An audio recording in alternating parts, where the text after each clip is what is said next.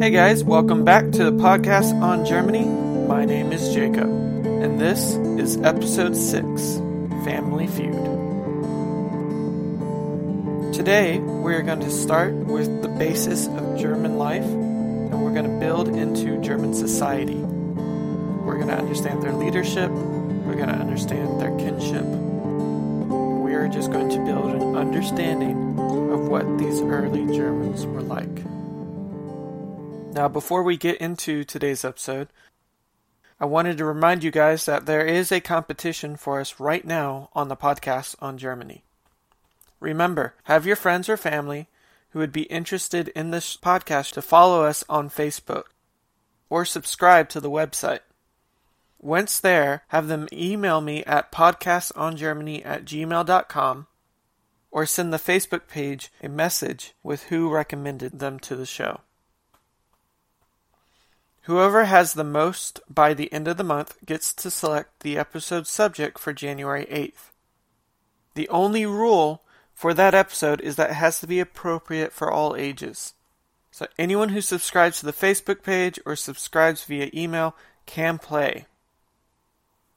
So, if you join up during November, you can still play. Don't feel like you had to have joined up before this competition began. Our goal by the end of the month is to have 80 listeners to the show.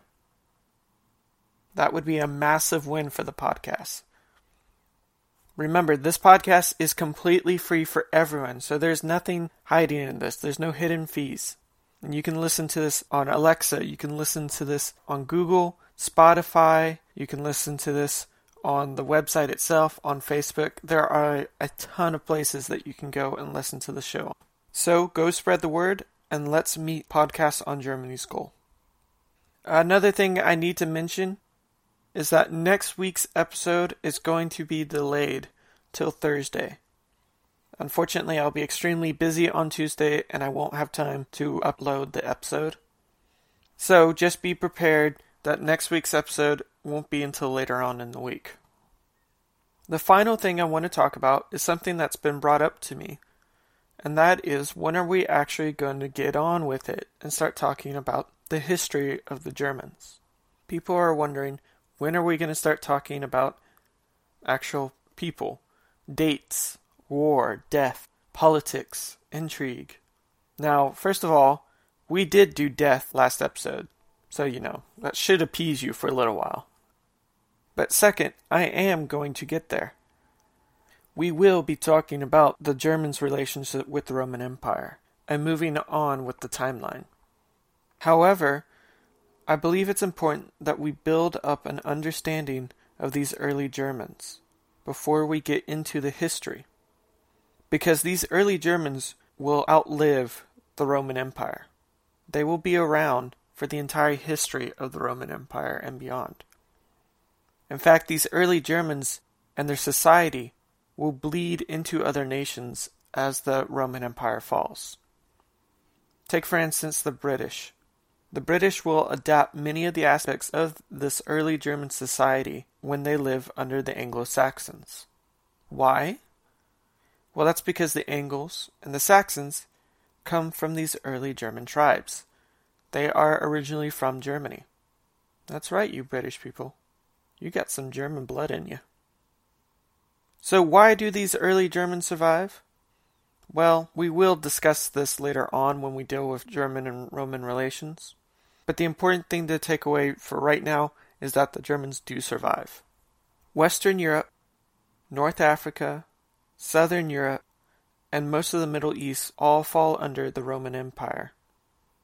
In fact, out of the Western Europe area, only Scotland and Ireland can join the ranks of the Germans in avoiding complete Roman control. This is extremely important to remember because when the Romans take over a place, they don't just establish control. They actually overthrow the culture. They take over the government, the society. Everything is changed and reformatted. Now this takes time, but eventually the Roman way of life expands across their empire, erasing all that was before them. We will see cookie-cutter cities built through the empire, especially in the western areas. Roman soldiers spread out. The upper classes dominate the land. Latin, the language of the Romans, begins to thrive in the land.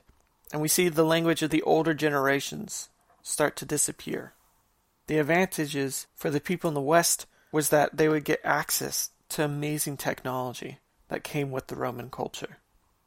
They also get to take part in society rather than being left out in the cold. So Gaul disappears. Old Britain disappears. Old Spain disappears. Now, not completely, but to the point that the Romans overwhelm what had been there before. So while these cookie-cutter cities are spreading out through the Western Empire, they don't spread into Germany. The Germans stay outside of Roman control. And so early German life survives despite the Romans. And they will stay like this for the next 800 years. Now, it does change. There's no doubt about it. We can see how the Romans, how the Gauls change early German life. But the base, the structure of the society still remains when the Roman Empire collapses.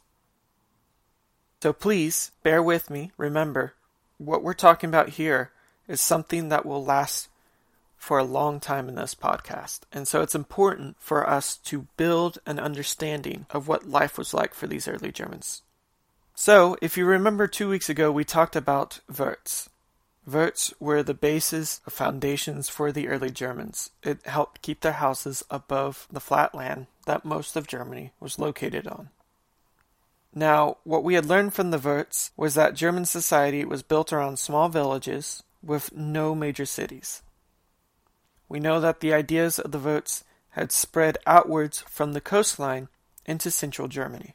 On top of these Wurz, we saw construction of longhouses with a focus on families. This is the base that we are going to build our early German society off of, starting with this family inside a longhouse on top of a Wurz. We start with the nuclear family, and it builds into the larger world of a Sib and eventually into a tribe. Now, the nuclear family is built around a couple and their children, and then expands into the parents, so the grandparents for the children, their brothers, which would be the uncles, and the uncles' families. This is what would belong in a longhouse. The nuclear family farms and manages the livestock together, so that family will have control of a certain amount of land, a certain amount of animals that they maintain. All of them live in a longhouse together, and they are the closest bond for the early Germans. There's no one that has a tighter connection than the nuclear family.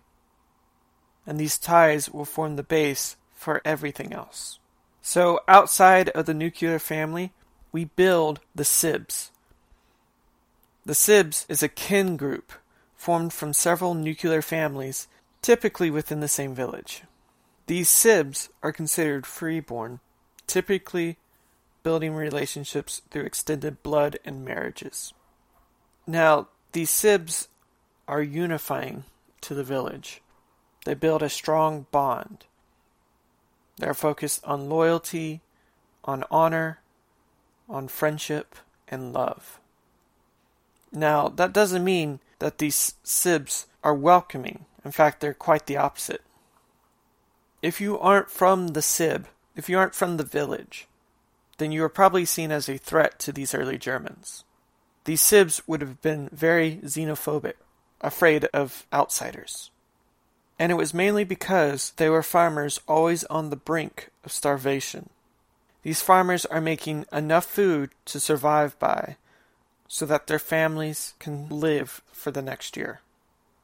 They are rarely making enough to provide for others. So the entrance of outsiders, especially those who aren't bringing anything to the village, would have been seen as a hostile more often than not. So we have the family bond and we have the Sib bond. You go from your longhouse to your neighbors. Those are your two strongest bonds. There's a third bond that intermixes with those other two, and it's a very dangerous bond. This bond is called a feud, and it could intermix within families, within Sibs, or it could be with another Sib. Now, this isn't like Family Feud today. This is an extremely dangerous feud. So, what was a feud to these early Germans? A feud would be a way to end a dispute, though it typically never really ended a dispute, between family members, between Sib members, between Sibs. Now, what the feud does is it sets a rule for conflict, and it limits the scope of said conflict.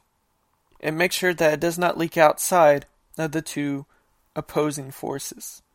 It won't bring in another family. It won't bring in another Sib. It stays focused between the two who have the issue. This feud would serve as a third bond that unifies families and Sibs against one another. Think of it like this. John and his friend Klein have grown up together within the same Sib. They are the best of friends. They have a strong bond. However, one day, while working in the field, they get into a fight. John has been hitting on Klein's girl. Klein doesn't like it. They break out into a fight, and John kills Klein. Now, Klein's family is upset, to say the least. And so, they watch John for a few days. They learn his habits. One night, John, after finishing in the field, is on his way home when he's attacked by Klein's uncle. The uncle kills John, then leaves his body there on the ground. John's family hears about the attack, finds the body, and they know that it was Klein's family that did it. They start planning their revenge. Now the families have a feud with one another. Neither side sees themselves in the wrong. John's family sees the first murder as an accident, but the second one was deliberate. Klein's family sees John's attack as unprovoked, and the uncle's attack on John as justice. Both sides blame each other for this feud, and John's family will eventually strike out against Klein's in some way. What the feud does is it makes sure that their neighbors aren't brought in, that the Sib isn't forced to choose a side. It's either Klein's family or John's family that will win, but they won't receive any outside help. These feuds could last for generations. And while it does cement kinships and bonds between family members, it does nothing to unite Sibs or larger clans. Think about it. How active are you going to be involved within your clan's society if you're busy fighting with your neighbor? How much attention are you going to give to anyone else when you could be murdered by the family across the street? These feuds proved to be a major block for larger tribes, for unification of Sibs, because if you are so busy focusing on your fight, you're never going to help anyone else. You always have to look out for yourself. And once it goes on to the next generation, it gets even harder because you can't betray your father or your grandfather. Eventually, these feuds will run across all the German tribes. And they would act like a sleeping volcano that could erupt at any moment with unpredictable results. So the feud is a massive negative for the early Germans. It will be an easy point of weakness that the Romans can use. So the next bond for the Germans is the tribe or clan. Now compared to the last three that we've talked about, this is the weakest of the bonds. A clan or a tribe could spread over 20 or 50 households, especially in the beginning. And so we're looking at maybe 3 or 4 villages that are close enough that they know each other and can build a relationship with one another. Remember, most Sibs are xenophobic. So these villages have to be close enough that they can keep an ongoing conversation. Now the clan would have very little significance to an average German. And for the early Germans, these clans would have been pretty much non-existent, only be used in case of emergencies. If there was a crisis, the clans could assemble. And these crises would be because the environment is failing the crops. There's flooding. There's a drought. There's too heavy of a winter. Or it could be that there's a new threat. Nomads from the east have arrived and are threatening villages, and they need to work together to put an end to it. Now, later on, we will see more and more of these clans forming, but in the beginning, they're very rare. And there's a reason why these clans are so rare to be part of society. That is because they are relying on farmers who are always on the verge of collapse. The farmers can't be away from their farms for too long, especially not for something political. They have to take care of their families. Anything political comes second. Now, these clan leaders, the ones who would be in charge of these large gatherings, they don't have much say or way of keeping the farmers there in the beginning. That's because the clan leaders don't have any enforcers, warriors who could keep the farmers there on pain of death. And they also don't have any wealth, money, or items that they could give to the farmers or the enforcers to get them to work with them. These German tribes in the beginning are extremely poor, and so the leaders can't afford to buy permanent warriors. They can't afford to buy the farmers to help them out.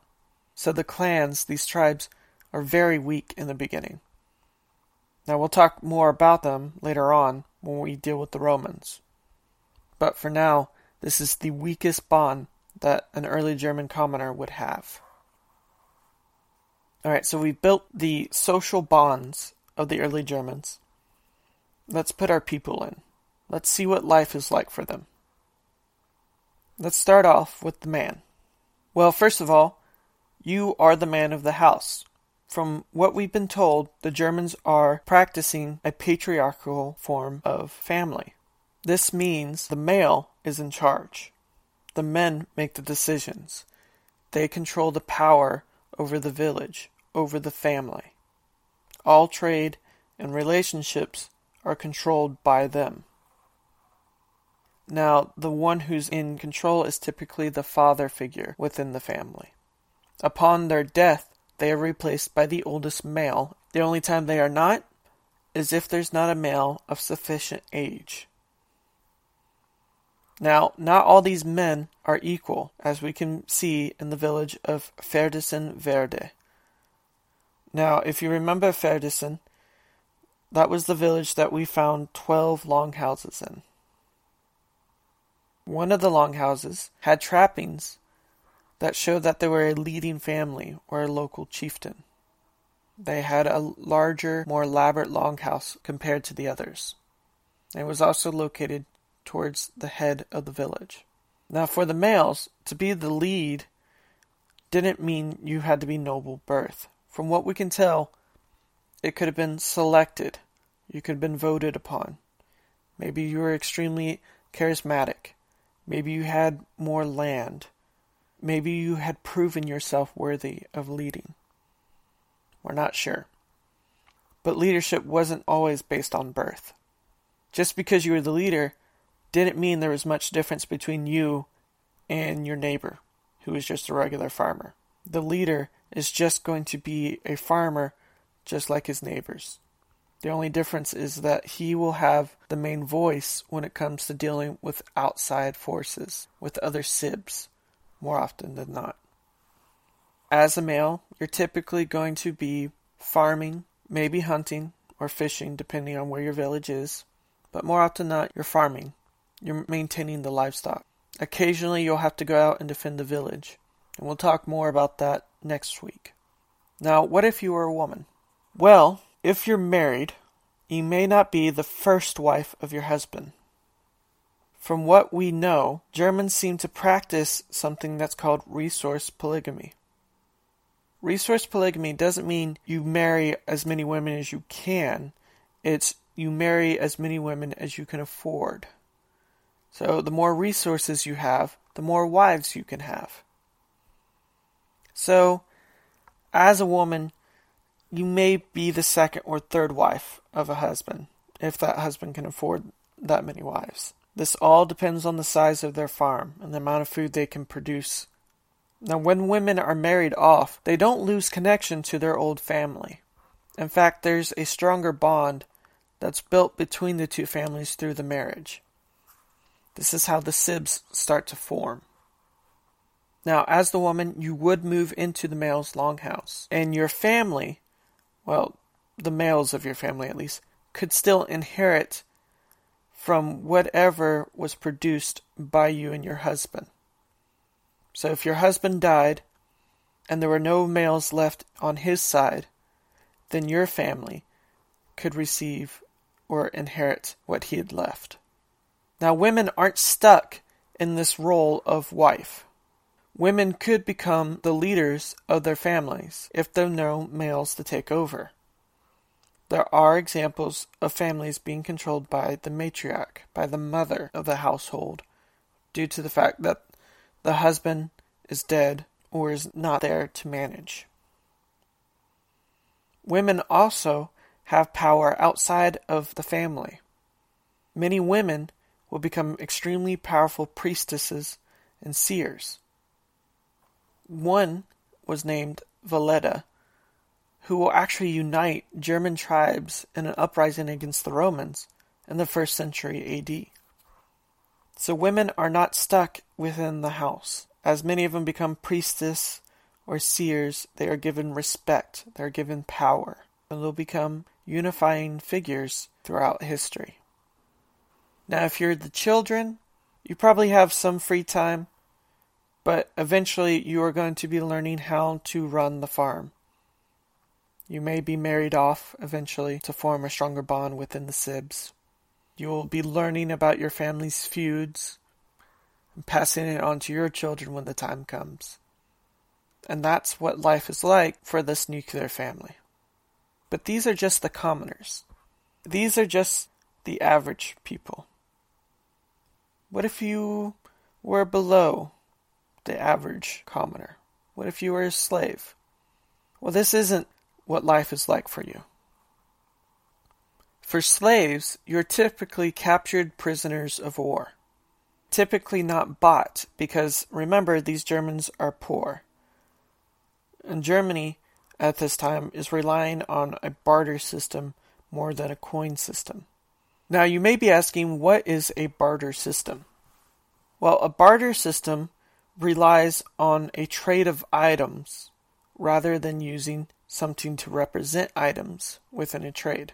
So let's say you went to a local store. If we were using the barter system, you would have to bring items with you to trade in order to get things at the store. So let's say you wanted to buy a gallon of milk, you would need to bring something such as eggs in order to trade it. If the owner of the store has enough eggs, they may tell you, I don't need eggs, but I could really use a sack full of wheat. You're going to have to go find someone who will trade you a sack full of wheat for the eggs you have so you can go get that gallon of milk. You see the issue with the system? If you're relying on barter, you have to bring the right items for the trade. Now, the system we use in our modern world is a monetary system. We have bills, paper bills, we have checks, we have cards that represent a wealth, and we use this to trade. And so, instead of saying he needs a sack full of wheat for the milk, he will tell us that he will sell us the milk for a certain amount of cash that we have. And this makes it easy because we only have to carry around the cash then. We don't have to carry around all these goods to trade with. It also makes it extremely easy to build up wealth. Because think about it, if you're relying on a barter system to build up wealth, that means you have to have all the goods on hand. And a lot of these goods, milk, eggs, meat, they expire over time. And so their value drops. So to be really rich in a barter system won't last long because everything you've collected, everything that shows you're wealthy, is going to be gone really fast. Meanwhile, money doesn't expire. It may lose value, but it won't disappear completely. And so you can build wealth over time. So for these slaves, in order to purchase them, you'd probably need a lot of material to trade with. And so more often than not, you're not going to see a lot of slave trading happening until we can get a monetary system set up. Here's the thing about slaves, though. Even though they give you work, they also come with the fact that you have to provide for them. You have to feed them in order to continue using them. Farmers who are always on the verge of collapsing can't afford too many more mouths to feed. And for each slave you add, that's more food going away from your family. So overall, slaves in early German society is going to be few. Where we are going to see slaves more often than not will be in the religious sects. And as you could see from last episode, the place that slaves probably don't want to be in because they're going to be used for sacrificial purposes. Now, what about the nobles? Well, again, we've already mentioned that they're not going to have that much of a lifestyle difference compared to their neighbors because we're on a barter system that requires a buildup of goods that expire rather quickly over time. A lot of times these nobles aren't born but selected due to traits. That just depends on the Sibs. And frankly, we don't have enough knowledge about the Sibs to understand the complete process. But in the beginning, these leaders are not going to be that different from their neighbors. Over time, this will change, especially when we reach Roman and German connections. But right now, the nobles are just slightly more powerful than the commoner. There you have it. You have the nobles, who are slightly better than the commoners, but not really because they're interchangeable. You have the commoners, who are barely surviving, who are focused on a patriarchal society, but where women can still have power. Then you have the slaves, who are coming from prisoners of war, and more often than not are being edged out of society, being given to religious sects, being sacrificed to the gods, because it's easier doing that than trying to provide for them. Life in early Germany wasn't that easy. That's all we're going to talk about for this week. For next week, join us as we talk about German warfare and burial rites. Remember to help out Podcast on Germany and its goal of 80 listeners. I'll see you guys next Thursday.